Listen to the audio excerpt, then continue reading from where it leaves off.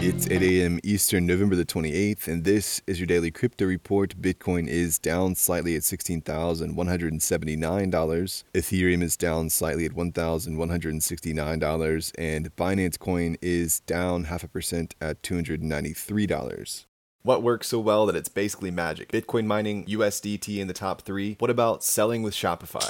Shopify is the global commerce platform that helps you sell at every stage of your business. From launching your online shop to, did we just hit 1 million orders? Shopify is there to help you grow. From their all-in-one e-commerce platform to their in-person point-of-sale system. Wherever and whatever you're selling, turn browsers into buyers with the internet's best converting checkout, up to 36% better compared to other leading commerce platforms. Sell more with less effort thanks to their new AI solution, Shopify Magic. My favorite thing about Shopify is no matter how much you want to grow, they have the solutions you need to take control and level up your business. Shopify powers 10% of all e-commerce in the US and millions of other entrepreneurs across 175 countries. Plus, Shopify's award-winning help is there to support you every step of the way. Businesses that grow with Shopify. Sign up for a $1 per month trial period at shopify.com/DCR, all lowercase. Go to shopify.com/DCR to grow your business, no matter what stage you're at. Shopify.com/DCR.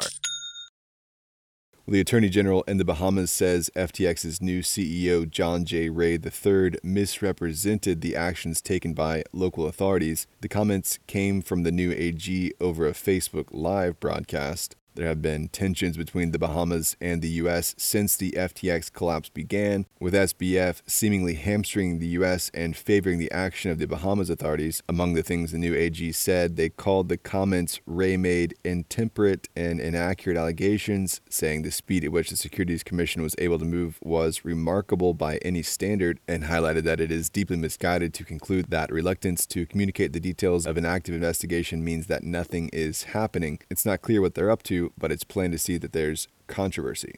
Well, Binance has moved $2 billion in Bitcoin while it's auditing its reserves. The move was to verify to an auditor that they have control over the address. The coin movement sparked rumors online, which CZ cooled by saying it was part of the proof of reserves audit. Binance recently completed their proof of concept proof of reserves with Bitcoin and are spinning up similar proofs of reserves with other coins. Well, Coinbase is hiring for senior roles in Europe to bolster their ranks there despite laying off employees in the U.S. and despite their stock price finding an all-time new low last week. Other news in Europe, the Paris-based Ethereum staking service Kiln has raised $17.6 million in a Series A round with participation from Consensus, Kraken, and GSR Ventures. The funds will go towards expanding its staking as a service offerings. Kiln had $500 million of staked assets under management as of November the 23rd. Well, ETH dropped in response to a whale moving 73,000 ETH to Binance early this morning, and Look On Chain warned of selling pressures on social media. The ETH was pulled out of Curve's staked Ether liquidity pool late last week,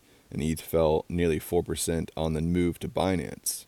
And finally, Japanese media company Line is closing its 2-year-old crypto exchange Bitfront. Line will now shift its focus from the exchange to its native blockchain and token Link. Their release said, despite our efforts to overcome the challenges in the rapidly evolving industry, we have regretfully determined that we need to shut down Bitfront in order to continue growing the Line blockchain ecosystem and Link token economy. Well, that's all for us today. Visit us at dailycryptoreport.io for sources and links, and listen to us everywhere else you podcast under Daily Crypto Report.